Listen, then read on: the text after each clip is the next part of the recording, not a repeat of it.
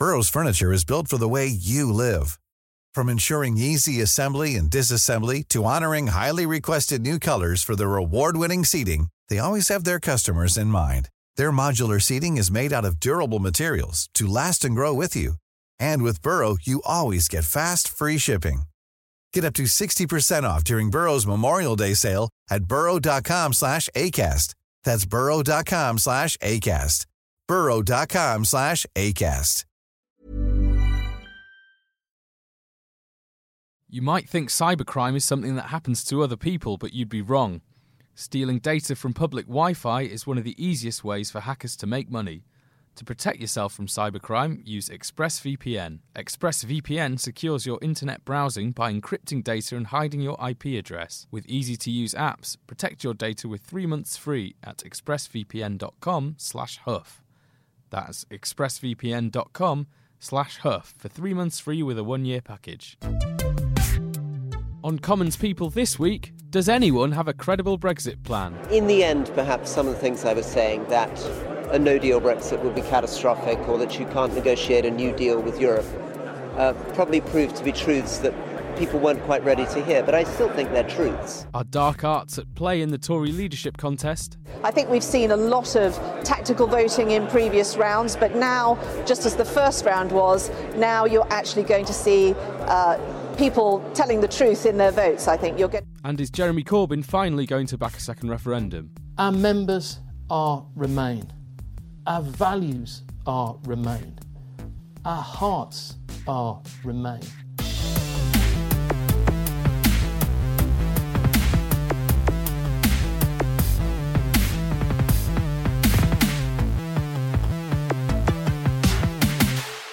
Hello and welcome to Commons People. Joining me this week is Paul Waugh. Hi, Aj. Hey, Paul. Rachel Wearmouth is also here. Hello. Hello, Rachel. And the director of the UK in a Changing Europe think tank, Anand Menon. Hiya. Hi, Anand, friend of the show.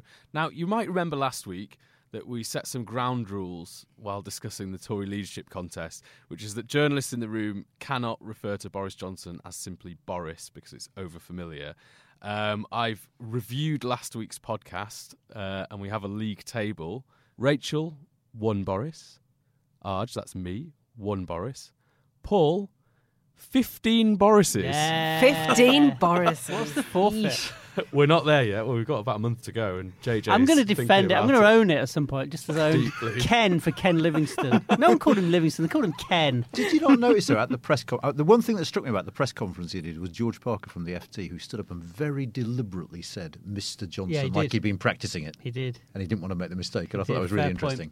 That's very good. 15 Borises way out in front. I know. Anyway, we're recording in between the final 2 MPs' votes in the Tory leadership contest, but we can be pretty certain that it'll be Boris Johnson against either Michael Gove or Jeremy Hunt in the members' ballot. Johnson this week appeared to row back on his commitment to take the UK out of the EU by the October 31st deadline, saying only that this was now eminently feasible. Let's hear Johnson supporter Nadeem Zahawi insist his man will deliver Brexit by Halloween. I am confident that Boris will deliver Brexit by the 31st of October. And he'll deliver But he a didn't say good that, deal. did he? He said it would be eminently feasible.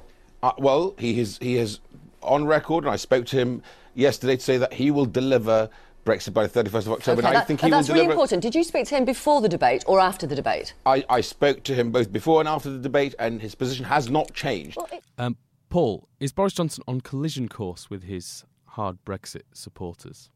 Well, it's certainly true that the Brexiteers in the House of Commons, the hard Brexiteers, have had a betrayal narrative for a long time. So almost as soon as the referendum result came in, they all feared, as did Nigel Farage, they will be betrayed at some point. That they think that happened with Theresa May. Will it happen with Boris? The only difference I can see with Boris is that it's this weird thing, this sheer force of personality element of Boris's leadership. Now, obviously, no one could be a worse negotiator than Theresa May, and no one could be a worse campaigner.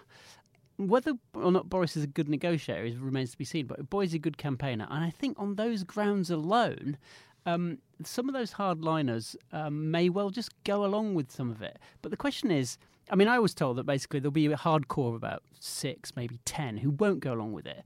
But Boris's team know that. They know that, crucially, what they've got to get is the DUP. And we can come on to that later because you've done a story on the DUP. If they get the DUP and yet still don't give the Hard Brexiteers exactly what they want, the calculation is there's enough Labour levers to get something through the House of Commons. So don't discount this. It sounds like a mad fantasy. Don't discount the idea that somehow Boris can get a deal through the House of Commons before October 31st. Yeah, Boris. That's Boris as well, not Mr. Johnson. Sorry. Boris Johnson. Already racking them up. Sorry, I got that digging. Alan, let's have a look at the kind of 2 Brexit plans that remain in the contest, because Gove and Hunt have kind of a similar plan, which is to try and renegotiate the backstop, but prepared to delay Brexit beyond October 31st if a deal's in sight. However, they say they're ready for no deal if the EU's being intransigent. Johnson, on the other side, we're not quite sure where he is, but the other day he mentioned kicking negotiations on the backstop into a transition period that he thinks can be achieved without a withdrawal deal. And his ERG supporters say he's told them that the withdrawal agreement is dead.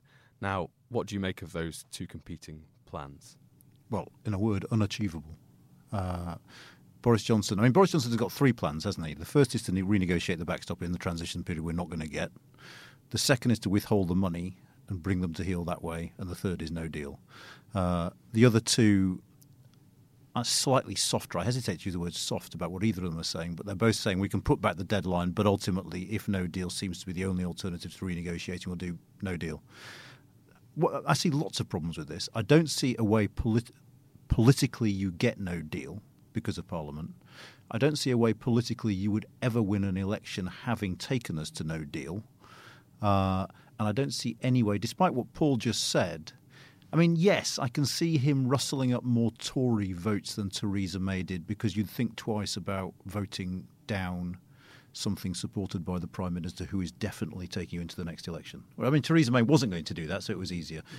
But the opposite logic applies to the Labour benches, which is if you were going to lend your votes to a Tory Prime Minister, you would lend them to a dead duck Tory Prime Minister, surely. A lame duck Tory Prime Minister, not to a brand new Labour Prime Minister who you're going to have to face in an election pretty soon. So I do wonder. I mean, when listening to you, Paul, it was so depressing because it was just Groundhog Day, wasn't it? We could have had that we've been having that conversation for so long now. And every single time the Labour leavers write that letter, you think, oh, this is it, and then they don't. Yeah. And I'm sceptical now, to be honest, because I think the pressure against them when it's a new Tory leader, when that leader is Boris Johnson, lending him their support, I wonder. Yeah, I think you're right. I mean, the counter to that, though, is, I mean, we'll kind of come on to this later in the programme, but those Labour leavers did sign a letter this week. It was on Labour's referendum, and there were 26 of them warning against the second referendum. And I was told that that's just, that's not the full total by any means. Those are the ones who wanted to actually sign their names. And they're looking at more than 30, and they think those are the people who think actually they have to deliver Brexit. And if that means some short-term hit, in popularity from their own Labour benches, then they may be prepared to go for it. I don't know. Well, that being said, I think I remember it might have been sitting here, or actually been your old officers then, saying Caroline Flint reckons there are 50 of them. Yeah, well, that's true. Yeah. As you mentioned, Paul, you can't do this without the DUP. I've been speaking to DUP sources this week, and they still say you either have to get rid of the backstop or time limit it, and it has to be legally binding. So can we get a Brexit deal through? Can Brexit happen? And is that possible, that second bit? I mean, can they get a legally binding backstop transition, a deadline for the backstop? Is that possible? They can rewrite the withdrawal agreement, yes. Now, the question is, will the EU rewrite the withdrawal agreement? This is the question about, did Theresa May threaten them convincingly enough? And I don't know what the answer to that is. The Irish don't want no deal, okay? Whether they want no deal less than they want a time-limited backstop, because there's a lot of political capital being sunk into this backstop by the Taoiseach, and I wonder whether politics will start to raise its head rather than just the national interest there as well. On these matters, I always listen to Peter Foster of The Telegraph, and I've been very, very struck of late by him on Twitter saying it is conceivable, even if it's not probable, that the EU might blink and agree to a time limit if they're confronted by a new Prime Minister saying it's that or no deal. Only time will tell. Interesting. Or we're heading for a general election, possibly, are we, Rachel? Well, that seems like the most likely possibility at this stage. I think sort of beyond all of the Brexit question, it's kind of Boris Johnson's going to face the question of whether he has a mandate as PM, given that we started out this process with Theresa May. We started out the Brexit vote happened under David Cameron, so a lot has changed since then. So they might want to go back to the people. So I imagine that's kind of the most likely outcome is a general election. You think there's going to be an election I sooner do. rather than later, don't you, Anand? I do, because I don't see the numbers in Parliament. I don't see him genuinely wanting to leave with no deal. I see him getting elected and calling a general election. Yeah, I think, well, this date of October 24th is going around a lot, which is the week before the October 31st deadline. Now, Boris's people have really come down on that speculation like a ton of bricks, but that is in itself quite revealing, because a few of them around Boris definitely think they can win a general election and they can win it big.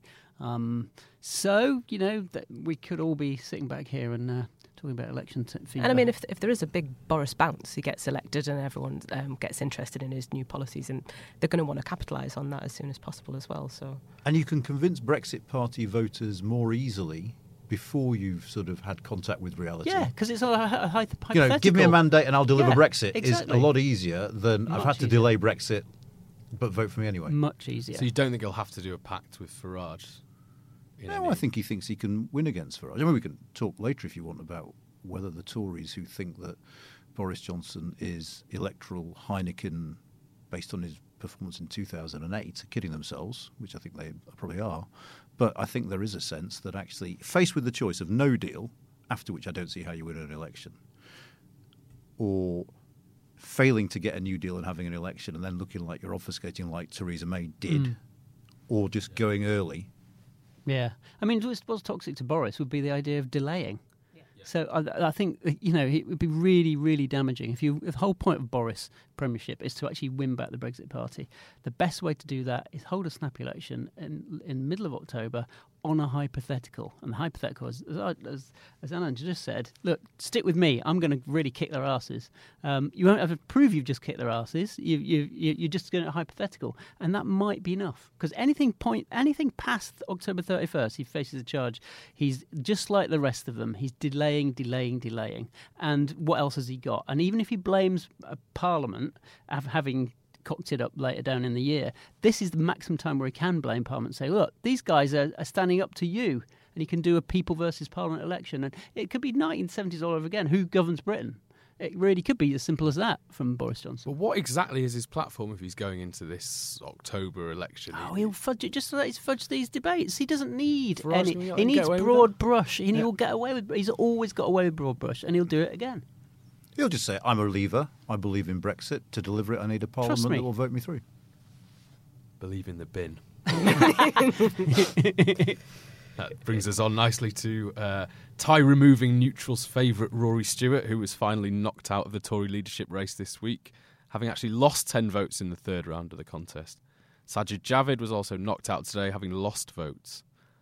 Stewart initially blamed Dark Arts for artificially inflating his support before later rowing back. Let's have a listen to him. No, I've actually concluded looking at it that isn't what happened. What actually happened is that members of Parliament who'd sincerely voted with me last time have gone to Michael Gove, Jeremy Hunt, and some of them to Sajid Javid. So they clearly decided, for whatever reason, that the message that I was bearing was not a message that they felt the Conservative associations were ready to hear. Paul, were Rory Stewart and Sajid Javid a victim of what Andrew Mitchell told us last week was a serpentine electorate? I'm not so sure about Rory Stewart, but it's definitely Sajid Javid. I mean, I've just come hot foot from the Commons where we saw Javid get knocked out, and it's almost certain, in my opinion now, that Javid's support will go to Gove, and we'll see Gove v Johnson, which is mouth-watering clash in the final two.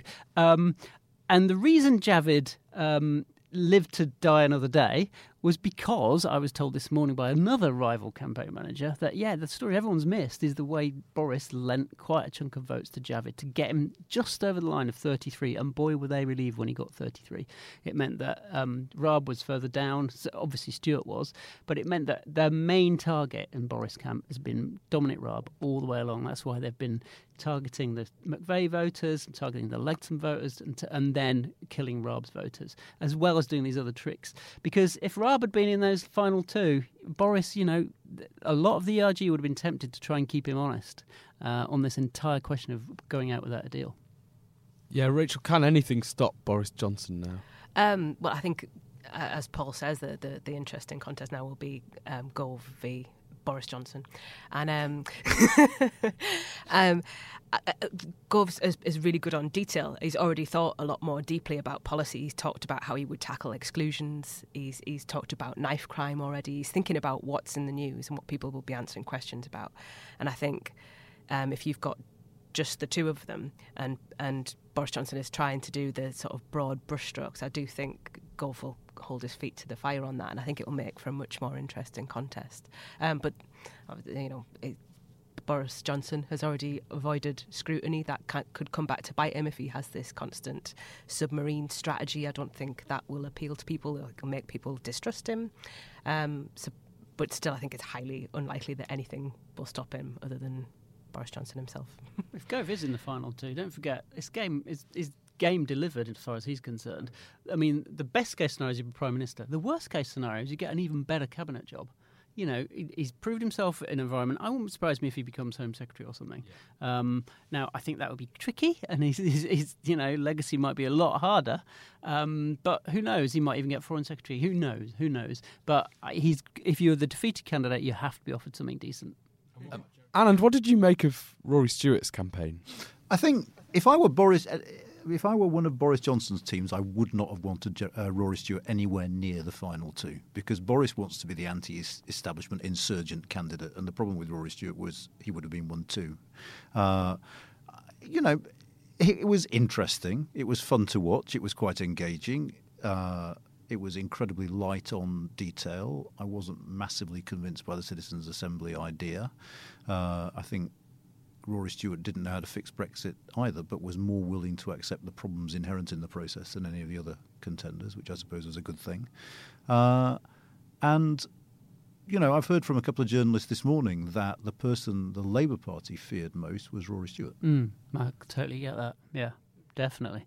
Although I have to say, his biggest policy area, in my opinion, was compulsory national citizen service.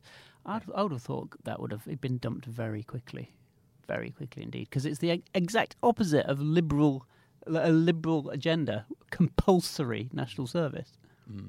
Just finally on this, what do we make of vote lending? Are we up for it? Is it fine? Is that just how it works? Absolutely fine. God, yeah. Politics. Yeah. That's the way it works. Oh my God, it's what the electorate do. Yeah. It's tactical voting, it's here to stay.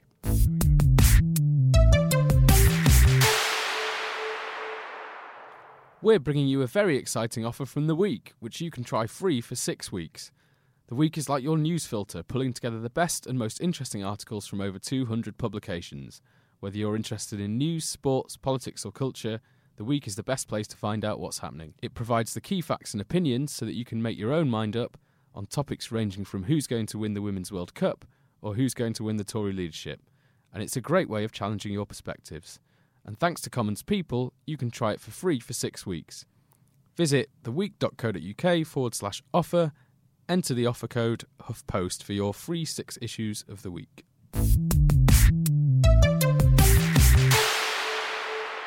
Well, the tectonic plates appear to be shifting in Labour towards backing a second EU referendum, albeit at a glacial pace. The Shadow Cabinet debated the idea this week, and Jeremy Corbyn is now off to consult unions and members about the next steps.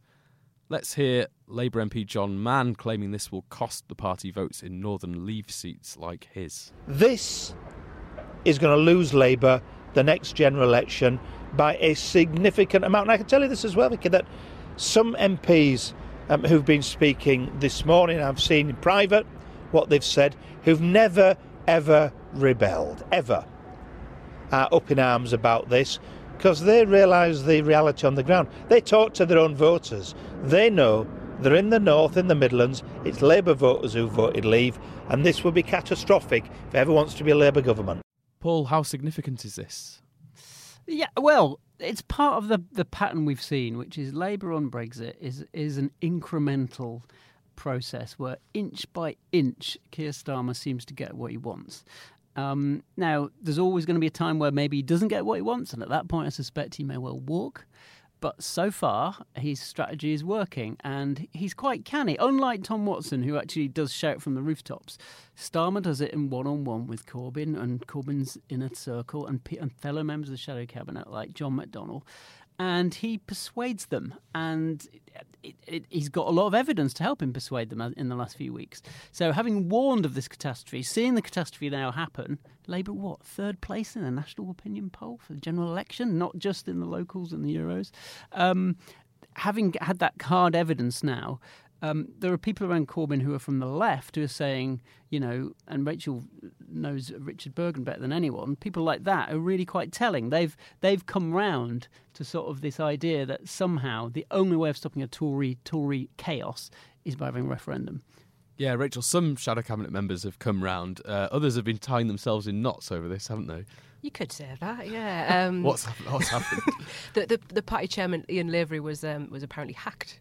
His Twitter account was hacked this week, which not everybody is entirely convinced by his version of events. But he, in reply to a tweet, said that about the party potentially changing position and backing a referendum on any deal. He feared that was going to happen, and that the whole drive for this was going to be about cancelling Article 50 and cancelling Brexit. He later deleted that and said that that wasn't me. It wasn't anybody on my campaign. But I think that there are sort of two versions of what happened there circulating. One is that he's trying to signal to members that that there is some kind of campaign to oust Corbyn that is being weaponised by the whole Brexit thing. Right.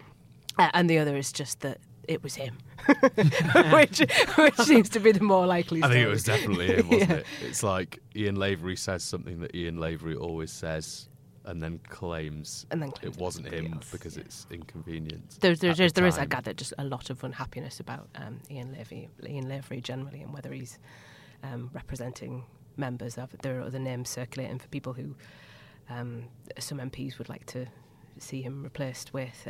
Rachel Maskell's name's been mentioned to me, as has Ed Miliband's. There's just a lot of unhappiness, isn't there? Well, on every side, against every side in the Labour Party at the moment. It's just unhappy. Yeah, it's not a happy ship. That's certainly true. Yeah. I don't follow Labour as closely as you guys. Can one of you explain exactly what the position on a second referendum now is? Well, the position is, as stated by Jeremy Corbyn in the wake of the Euro election disaster, which was when he went to Dublin and made this statement, which was carefully crafted, and it was now the only way to break the deadlock is either a general election or a public vote on any deal passed by Parliament. Now, there's lots of that bit of passed by Parliament. Really? Is it ever going to be a Brexit deal passed by Parliament? Any deal, Tory deal, Labour deal, when, before, after a general election. There's lots of little bits in there that give you room for ambiguity. But what Starmer and co want is that we'll bank that. Jeremy's already said it, so why is it a big deal? Well, it is a big deal because he then rode back on an ITV interview in which he said that's a long way off. Now he's going to suggest it's not a long way off. But what Starmer really wants and what McDonnell wants is a clear referendum and Remain policy. Now that is a massive, massive gamble. It's not as much of a gamble as people make, but it would be a gamble with seats like John Mans, but also Lisa Nandy. Lisa Nandy made a really powerful point this week, was it's not about Brexit. It is about telling those voters who voted Leave, not that you were wrong on Brexit, but that you're wrong about everything else. And she made a really powerful point that, it's bigger than this. It's about that disenfranchisement, the sense of waste. She even hates the phrase left behind, because that in itself carries lots of implications. And there is a fundamental point that I keep saying this, that just as in the early 20th century and in the late 19th century, people kept saying, don't give the working classes the vote because they don't understand what they're doing if you give them the vote. That's exactly the language that some people in Labour are using now about the Brexit vote. We'll say a couple of things. Firstly, Paul just outlined Labour policy without notes, which is the first time I've seen it done. So congratulations on that. That was very good. Secondly, I'm going to do a plug, if I may. Yes, which is we've just done this series of focus groups with the Joseph Rowntree Foundation in 16 of the poorest constituencies of the UK, asking them about Brexit and what they want for the country after Brexit, what they want for their local economy and all this sort of stuff. And the language on Brexit has been stark from Leavers and Remainers, which is they don't get why it's not been delivered. That was a really, really striking thing. But the third thing worth saying about Labour, and I think it just does bear saying, is this is a really hard choice. Because, yes, the majority of your members and your voters are Remainers, but a lot of them are piled up in seats where they weigh the Labour vote, and so actually you don't need them. But in a lot of those Leave seats where the majority is far, far smaller, or you're trying to unseat a Tory with a 2,000 majority, that's where you're worried about it. And so you're going to lose voters either way. And I think people pretending that this is a no-brainer are being slightly disingenuous. Is this all about kind of traditional coalitions, voter coalitions shifting and morphing, and the kind of main parties not really representing? Well, I think politics is always about coalitions, and parties are always about coalitions. The Tory party is a coalition, of those hard-won working-class former council estate owning right to buyers, plus all the traditional vote they've got. And just as in the States, Trump is a massive coalition between the heavy corporate interests and the Rust Belt guy who thinks something needs to be done about his life. And exactly the same in Labour. It's always been a coalition of the middle classes and the working classes. Always has been. Always. It wouldn't have been elected otherwise. It had to have that middle class element to it in the 60s, certainly, for it to power on. And so the smart thing to do is work out where your coalition lies and what the risks are of cutting off bits of it. Yeah, and I think also one of the interesting things that people don't talk about enough is what coalition does Jeremy Corbyn want to come to power at the head of? And I don't think he wants to come to power at the head of a coalition which is the sort of metropolitan, liberal, urban elite. I think he quite wants to represent Labour's traditional vote as well, and that's one of the reasons for his discomfort here. But Jobs First Brexit didn't really translate electorally, did it? It didn't land, but, not many versions of Brexit have landed electorally in the last few months. All right, well, moving on from Labour's woes, it's time for the quiz. Yay! This week is on... Anand just groaned. TV. By the way, before we do the quiz, can we do a plug for Anand's think tank for just getting a fantastic new amount of funding to keep it going to 2022? So we might even have him here for 3 more years. Fantastic news. Isn't that a triumph? He did that without reading it out as well. Fantastic. That's great news. Or without being prodded. I wonder what will happen... No, let's not do that. Right, quiz time. It's all about TV election debates because we had, a Tory leadership contest debate this week. So question number 1. Who won the famous 1960 presidential debate between Nixon and Kennedy, according to the American public? Oh, it's got to be Nixon, hasn't it? It's got to be Nixon because it's counterintuitive. Everyone remembers Isn't that the sweating. TV versus radio one? Everyone remembers the sweating, don't they? Isn't this the one where Nixon won the radio and Kennedy won the telly? Oh, maybe Anand's right. Anand is right. Get in! Yes. That's the first time I've ever got one right. Yeah. Ned actually in the office said, I bet Anand knows that when I was formulating Very this good. quiz. How rude. Yeah, so Nixon had recently been ill and looked pale and unshaven next to the youthful, telegenic Kennedy, and it was kind of one of the early examples of image matters in politics. Now, there were 3 debates in the run-up to the 2010 general election here, and they each had a theme. What were the themes? Oh, God, I remember. I went to the middle one, the Bristol one. What was the theme of the Bristol one? God. Wasn't it Nick, Nick and Nick? Yeah. Would there have been domestic policy, foreign policy, and... Oh, what else? I was going to say Brexit, but obviously no, not then. What happened before Brexit? Yeah, coalitions? I don't know. Anyone else want to have a stab? Domestic, foreign, correct. And, He gets no point for having 2 out of 3, does he? No, I don't. Okay, good. What else is there other than domestic and foreign? It's like 2 bits of the AOB. map. Economic affairs. Oh, okay, fair enough. the economy's stupid, Yeah. Yeah, exactly. Right, last question. Name the 7 participants... Do that again. Right, last question. Name the 7 participants in the last mass TV debate of the 2017 snap election campaign. Jesus. The 7, did you say? Yeah. That would have been the one with 2017. Yeah. Everyone but Theresa May. Yeah, then. everyone it but would the have Prime been- Minister. So it would have been Amber Rudd instead of PM, and all the other leaders. So it would have been Leanne Wood, Corbyn, Sturgeon, Corbyn. Not Sturgeon. No. Incorrect. It's Angus Robertson for SNP. Continue. Caroline Lucas? Yep. Yeah. Tim Farron? Yep. Who are we missing? One more. Who are we missing? So we've done Amber Wales. Done Amber Rudd. That's 7. UKIP. Yeah, the Kippers. Who? Farage?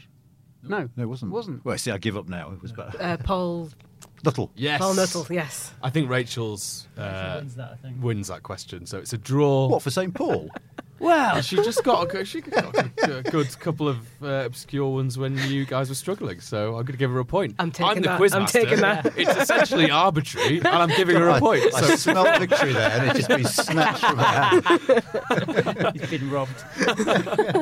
Right, that's all we've got time for. I'll just leave you with Rory Stewart explaining why he took off his tie in the middle of the TV debate on Tuesday.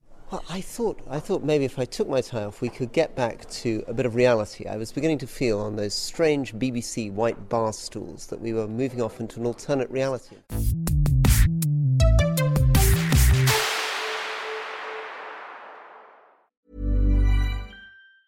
Planning for your next trip? Elevate your travel style with Quince. Quince has all the jet-setting essentials you'll want for your next getaway, like European linen, premium luggage options, buttery soft Italian leather bags, and so much more. And it's all priced at 50 to 80% less than similar brands. Plus, Quince only works with factories that use safe and ethical manufacturing practices. Pack your bags with high-quality essentials you'll be wearing for vacations to come with Quince. Go to quince.com/trip for free shipping and 365-day returns.